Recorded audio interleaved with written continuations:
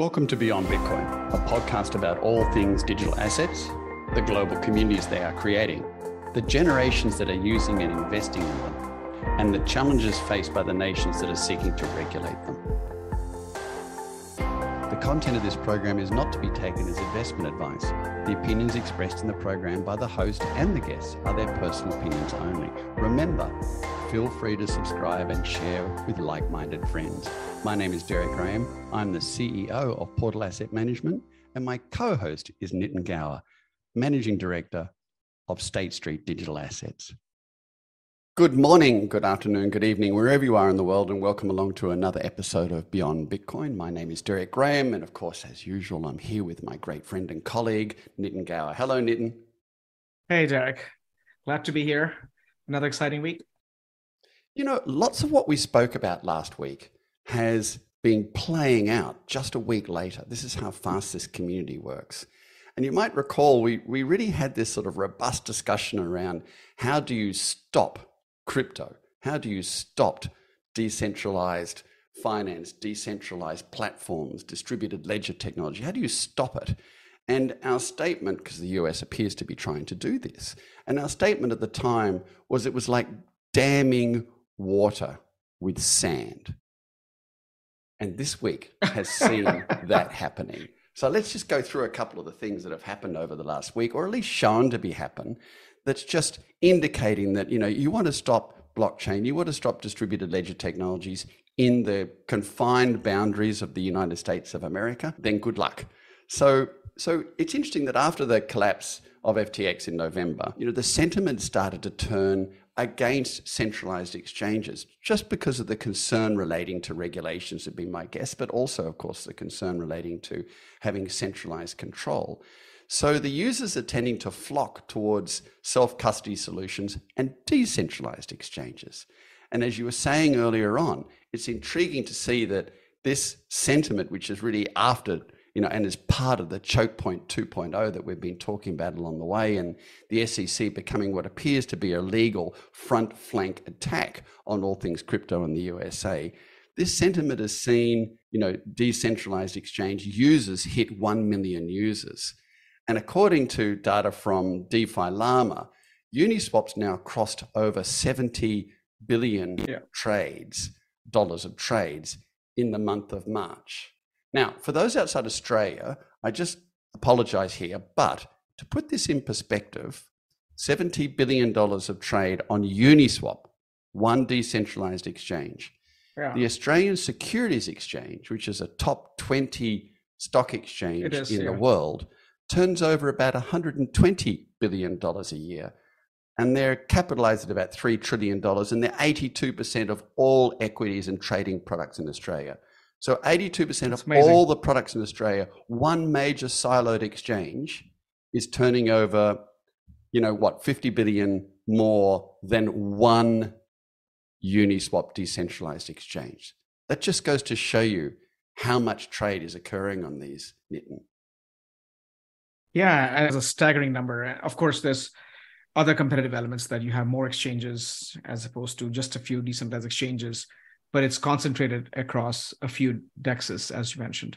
No, Derek, I think it's telling what's transpired in the last 2 months. And I think I have a few observations I'd love to, in preparation for this conversation, Derek, a few observations that I think, which is leading to these crazy volumes, as you described.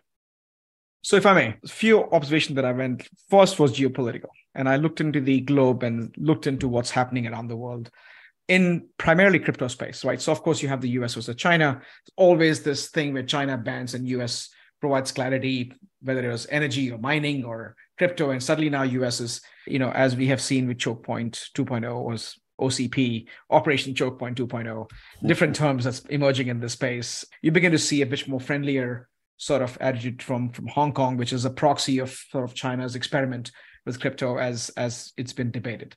So I look at geopolitical and US versus China, all the things, including the Restrict Act. We've seen this hilarious TikTok conversation that happened. And then eventually Last week, Indonesia had a conference in ASEAN summit where all the Southeast Asian countries came and they had a proposal to use local currency as opposed to trade in the US. You had the formation of BRICS, which is the Brazil, Russia, India, China, and South Africa now has joined that effort to be able to bypass SWIFT post Russia asset freeze and trade commodities in their own sort of currencies and have some mechanism.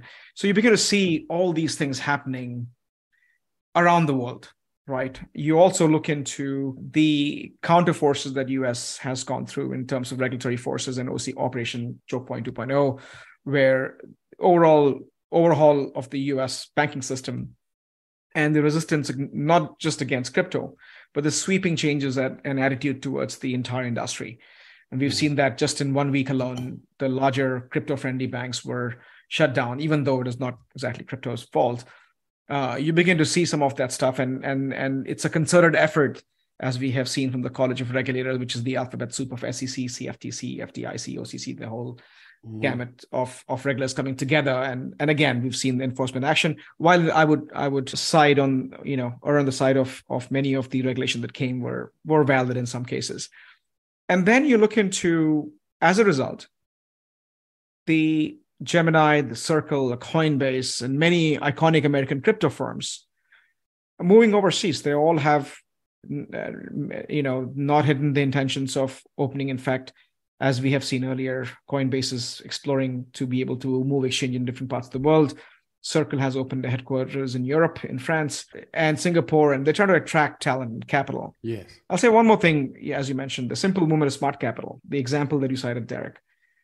The decentralized exchange and Bitcoin-focused custodial wallets, for instance, the trading volume in Coinbase has come in below that of a centralized exchange.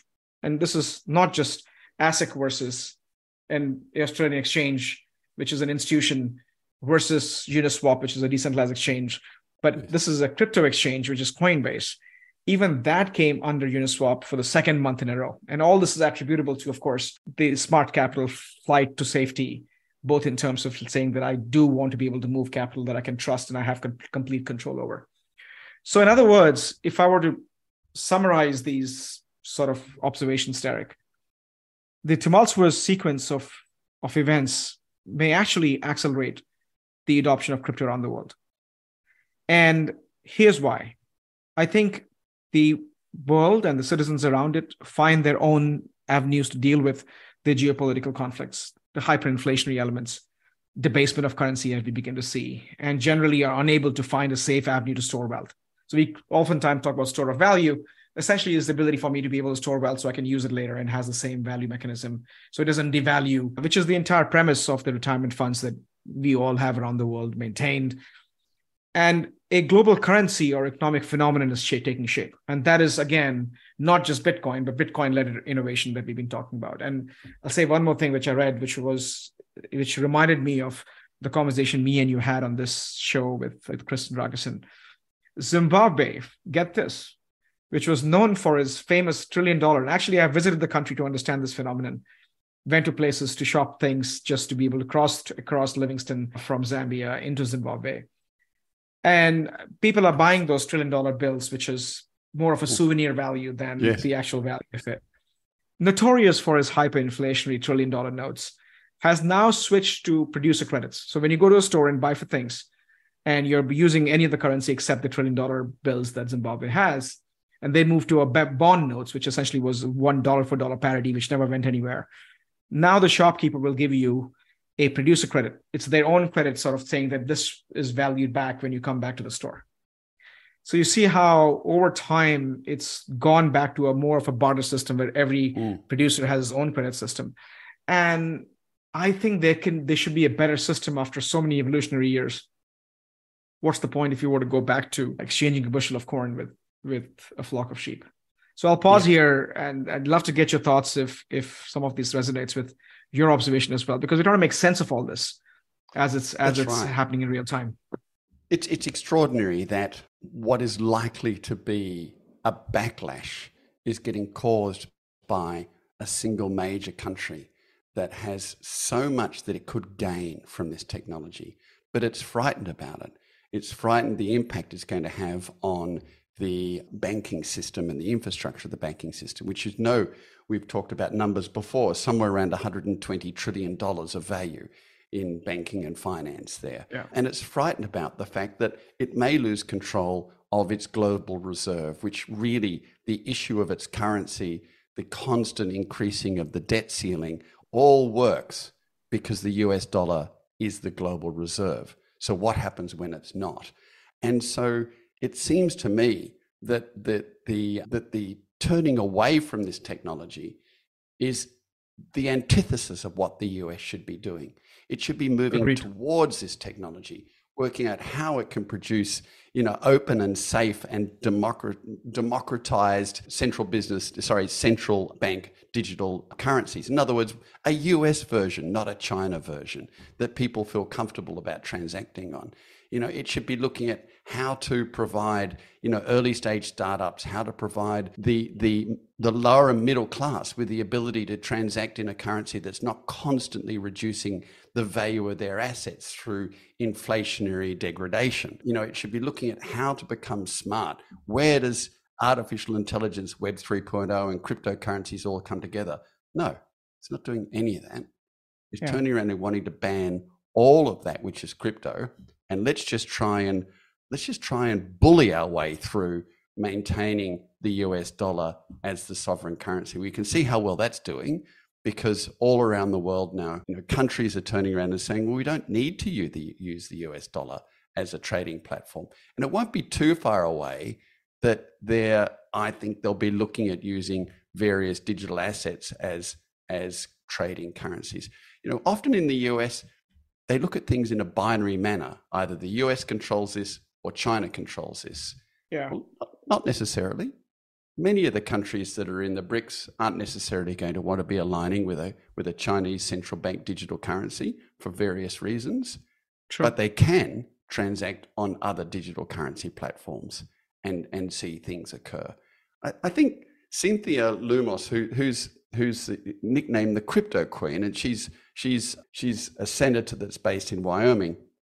She's trying to get some legislation passed, but she says quite prophetically that the failure of the US state Congress to enact policy is pushing the industry to other countries. She said Europe is ahead of us in terms of its regulation framework, which we know. Australia and the UK are getting ahead of us. Switzerland is far ahead of us. So firstly, I'd like to acknowledge that she mentioned the country Australia in that statement. It's not often we're mentioned. And also, true. It's extraordinary when you see the likes of the CEO of Ripple, which is, Brad Garlinghouse, who's turned around, he's told Bloomberg that they're already starting to move outside the US. The largest, US-based centralized, crypto exchange is considering launching overseas also, which is, of course, is Coinbase. And one of the big crypto lawyers who really interfaces with a great deal of the crypto group says 100% it's happening. He says it's absolutely true people are leaving. And this is Jason Gottenberg. He's a crypto-focused lawyer, partner of Morris & Cohen, and he turns around and says that founders are sort of 20-something and in their early 30s, and they're some of the brightest young entrepreneurs, and he said they're able to move. So he said they're going to the Caymans, they're going to Portugal, they're going to Singapore, and we sure as hell know they're going to Dubai. Water through sand, Nitin. Water through sand. It is. And the worst thing is, I think, the CEO of Coinbase, did talk about this in the terms that the politicians understand. 1 million jobs. He anticipated 1 million jobs. And I actually saw that tweet that he did to say, hey, you're actually stymieing not just the technical innovation, but 1 million jobs that could be kept in the US as many of these find flights outside instead of attracting talent. And what's also interesting is that, we looked into this and saying, is this just a phenomenon where at the backs of all the failures we've seen in 2022, and the Cooper and Kirk, which was the original law firm that challenged the choke point 1.0, and this is a formal term that was given during Obama era. They dissected that whole element and say, hey, what is the constitution? What's the constitutional, what's the constitutional element of them to impose this because these are not exactly illegal businesses. So where's the legal framework for you to be able to cut them off from banking? Because when you cut off a business from banking, it becomes incredibly hard for that particular business to do things like payroll, to make payments, and so on and so forth. Yes. So there was a little bit of dissection of that whole segment to say, what is the legality of the few of these things that are happening? And what's interesting that came out of this TikTok conversation, good and bad, is that, there was a narrative which talked about the fact that as much as the counter Chinese action that's been taken by again, that's the only, agenda that's agreed by both parties. It's Democrats and Republicans are on one single page when it comes to China. And it's the fact that it'll be incredibly hard for them to impose what they will because of our legal system. They can go to courts and courts can throw them down because the legal element of actually providing the claim of due process, providing the claim to make sure that your property rights are enforced is embedded into our constitution. So I think it'll be interesting to see how it unfolds. But I also think, which is something that Nick Carter brought up, is at the end of the day, it has to be by the people for the people. It has to come down to the electorals, the ability for people, and that's Congress that represents people, for them to be able to make a call on this. So it's just becoming so political, which doesn't have to be, because it could be an innovation agenda. Yes. We could remove this hat, put on a different hat, and try to understand this. And with the questioning, as we were discussing earlier in this TikTok testimony that happened, I have little hope from many of the lawmakers to leave alone understanding crypto if they could understand the basic Wi-Fi and how our devices work in that ecosystem. So I would just say that we don't ask for much, except a reasonable approach towards the industry, I think. Yeah, so very much so. And that reasonable approach is occurring over in Europe, as we discussed, and also in Dubai, Singapore, Switzerland, etc. Yeah. Dubai is extraordinary because it actually invests, and they have a policy to invest up to $1 billion a year. Now, that's not allow the investment. That's cut a check for $1 billion a year. And what that's doing, of course, is it's attracting entrepreneurs, businesses, small startups, etc., and encouraging them to settle in Dubai. And of course, Dubai has an extraordinary and effective blockchain, implementation right throughout their government systems. And their technology is impressive, well above ours. And so that's one area. But of course, in Europe, you're seeing MiCA, which of course is the markets in crypto assets, which is the regulation in Europe.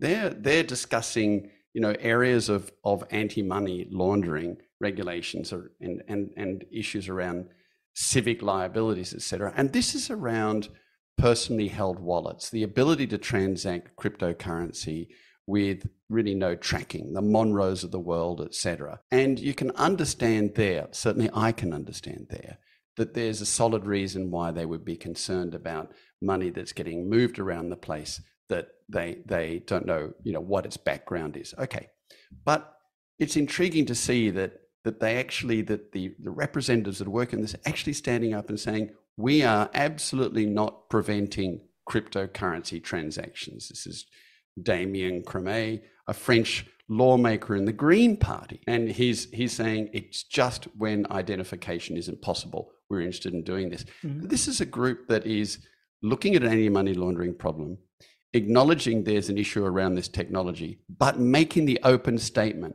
that they're not trying to stop the use of cryptocurrencies in Europe, which really gives you some confidence that you'd want to be transacting there or doing business in Europe, as opposed to the US, which is doing quite the opposite along the way. I think that these countries around the world are actually looking at the US, looking at the macroeconomic situation with inflation likely to be pushed ahead by the release of monies to underwrite small banks in the US, and saying we're actually really going to support this and we're really going to push for cryptocurrency. It's as if the elastic band has been stretched and is now pulling back, Nitin. Yeah, but I'll tell you this though: Europe with GDPR with data, and US still doesn't have a more comprehensive data regulation. It's known for actually exporting this regulation, and so now if you go to any site anywhere in the world, you have to accept cookies and you have to accept these terms, which no one even reads, because now we're accepting the whole thing. Yes. And what's good thing about, so here's the thing, right? If you were to compare apples to apple, you're right. VARA in Dubai, MAS in Singapore, and the EU MiCA regulation, which is I think what you're referring to here. If you look at the SEC, there's a statement that Gary Gensler made to say, hey, we don't need to regulate. There's enough regulation out there that can regulate crypto too. Now let's compare that statement with what MiCA proposes. MiCA says, let me first broadly classify. So they look into this token and look into this and saying there's something called ART, which is asset reference tokens, which is something like NFT, for example. And then you have electronic money tokens, which is payment instruments. And then they say, let's look at crypto asset that doesn't feed the definition of these things, that we have no existing law that covers whether it's payment instrument or whether it's securities or anything of value as an instrument. And let's go define regulations around it. So we have some clarity to say, if you're dealing with a EMT, for instance, the electronic money tokens, then we'll subject you to the existing money laws. If you're dealing with asset reference tokens, to your point, we'll deal them with things like art and other sort of assets in terms of property rights. And if you're dealing with crypto that we may not have any other sort of existing laws or references, then we'll treat them in this manner. And it clarifies the business that you're in. So if you're in money business, you get appropriate licensing. If you're in a business that is not defined by any of this, then you have special licensing. Maybe it's something like a safe harbor that lets you deal with it so we can give you some leniency, let you experiment with things, because experiment is a great thing. We achieve amazing things by failing 100 different times or looking at 100 different failures and learning from those. I think that is the difference, Derek. I think we should take an approach of encouraging, which is such an un-American statement, because this country was built upon experimentation. Yes. We still call our legal system, our constitution, our democracy experiment, that whatever states and centers do, it's a big experiment that's happening, and we continue to keep trying these things. So it's very un-American to say no more experiments because we have all that needs to be figured out is figured out. And you need to adhere to a law that, as you put it, is almost 90 plus years old. That's ridiculous, I think. Yeah. Very true. Nitin, November last year, we at Portal Asset Management, Mark Whitten, our CIO, was really looking at the impact of Choke Point 2.0 with concern. And we were considering what hedging we might have in place to determine what the downside risk might be in this particular area. And we continued to look at what happened through January and reading and doing analysis on it. And what it appears to be now is that really the future of this space has gone from being quite bleak and concerning to being a lot more positive and a lot more global than it was before. And we as a fund now, so to speak, leaning into the market. We're looking at putting more investment into the market than we were in November, December, when we were looking at potentially hedging it. Now, we're never giving investment advice out here. That's never what we're meant to do or intend to do. But it's interesting to note that the attitude towards this space now has become a lot more positive.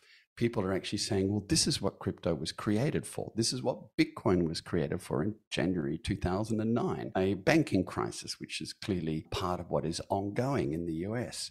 So do you see that that's really an outcome of this is a positive direction? There's an old saying, and that is the negative feedback from which to find a positive direction. Is that what we're seeing here?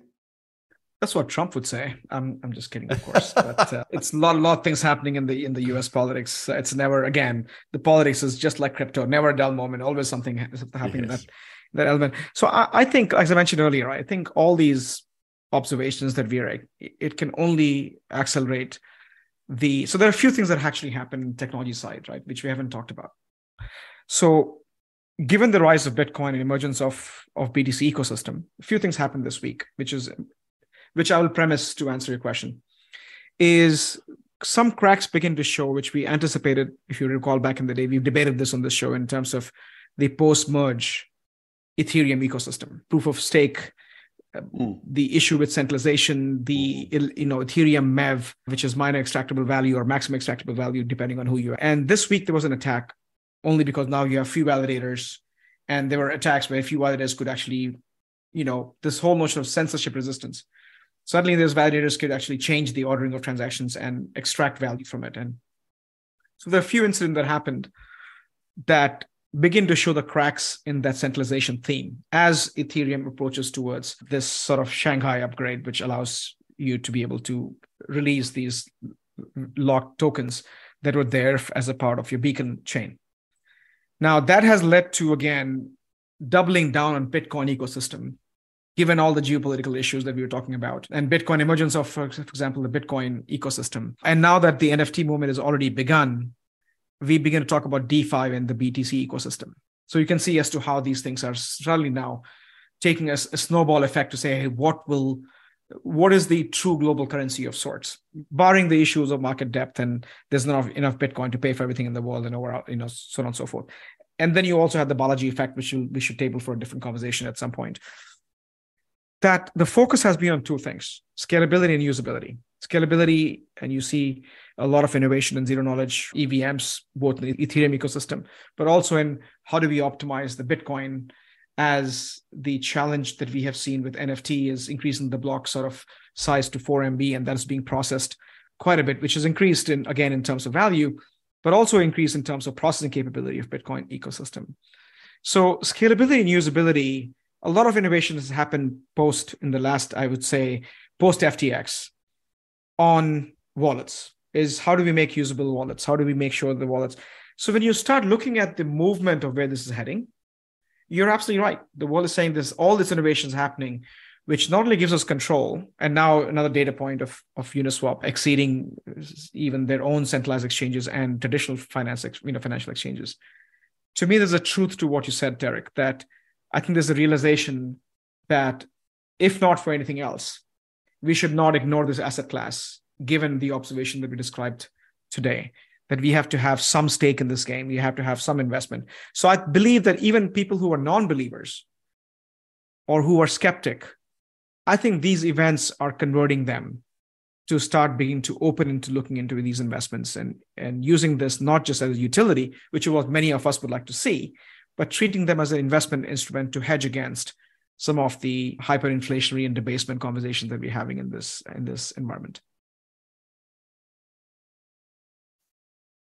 So the managing director of Barclays Bank some time ago made that famous statement, and that was, to not adopt crypto would be like staying with paper and refusing to use computers. It's a very solemn statement. What we have to be realistic about, as you've just said, is that the crypto industry is capped at about $1 trillion a bit now. It's still very small. Volume of these payment rails really needs to be tested and built so that large volume transactions can occur around the world. This is just the evolution of the industry. And I think now that we're seeing this extraordinary impact that the US is making, being more like the impact of a comet in the ocean. And that is that there's a hole there now, and it's starting to appear, but it's getting splashed all around the world.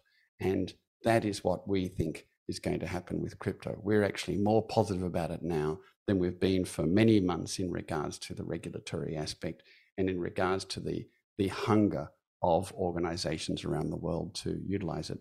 Let's continue this conversation next week. Look for opportunities for our listeners that might happen out of these impact of regulations and see what happens over the next 7 days, Nitin. And if the fortune favors the informed, that's the mantra that we follow. That's exactly right. Truly does. Fortune favors the informed. Stay informed, and there's opportunities all around. Love these weekly catch-ups. Look forward to seeing you again next week. Thank you, everybody, for listening. And for those that want to share this, please do so with like-minded friends. And for those that have suggestions and ideas about what we might want to cover for them, delighted to hear from you. Bye for now. Okay, Derek. Ciao. We hope you enjoyed our weekly conversation. If you have any questions, comments, or suggested topics, please contact Nitin Gower or myself on the emails displayed here or via our LinkedIn profiles. Feel free to subscribe and share with like-minded friends. Stay well, inquisitive, and engaged. See you next week.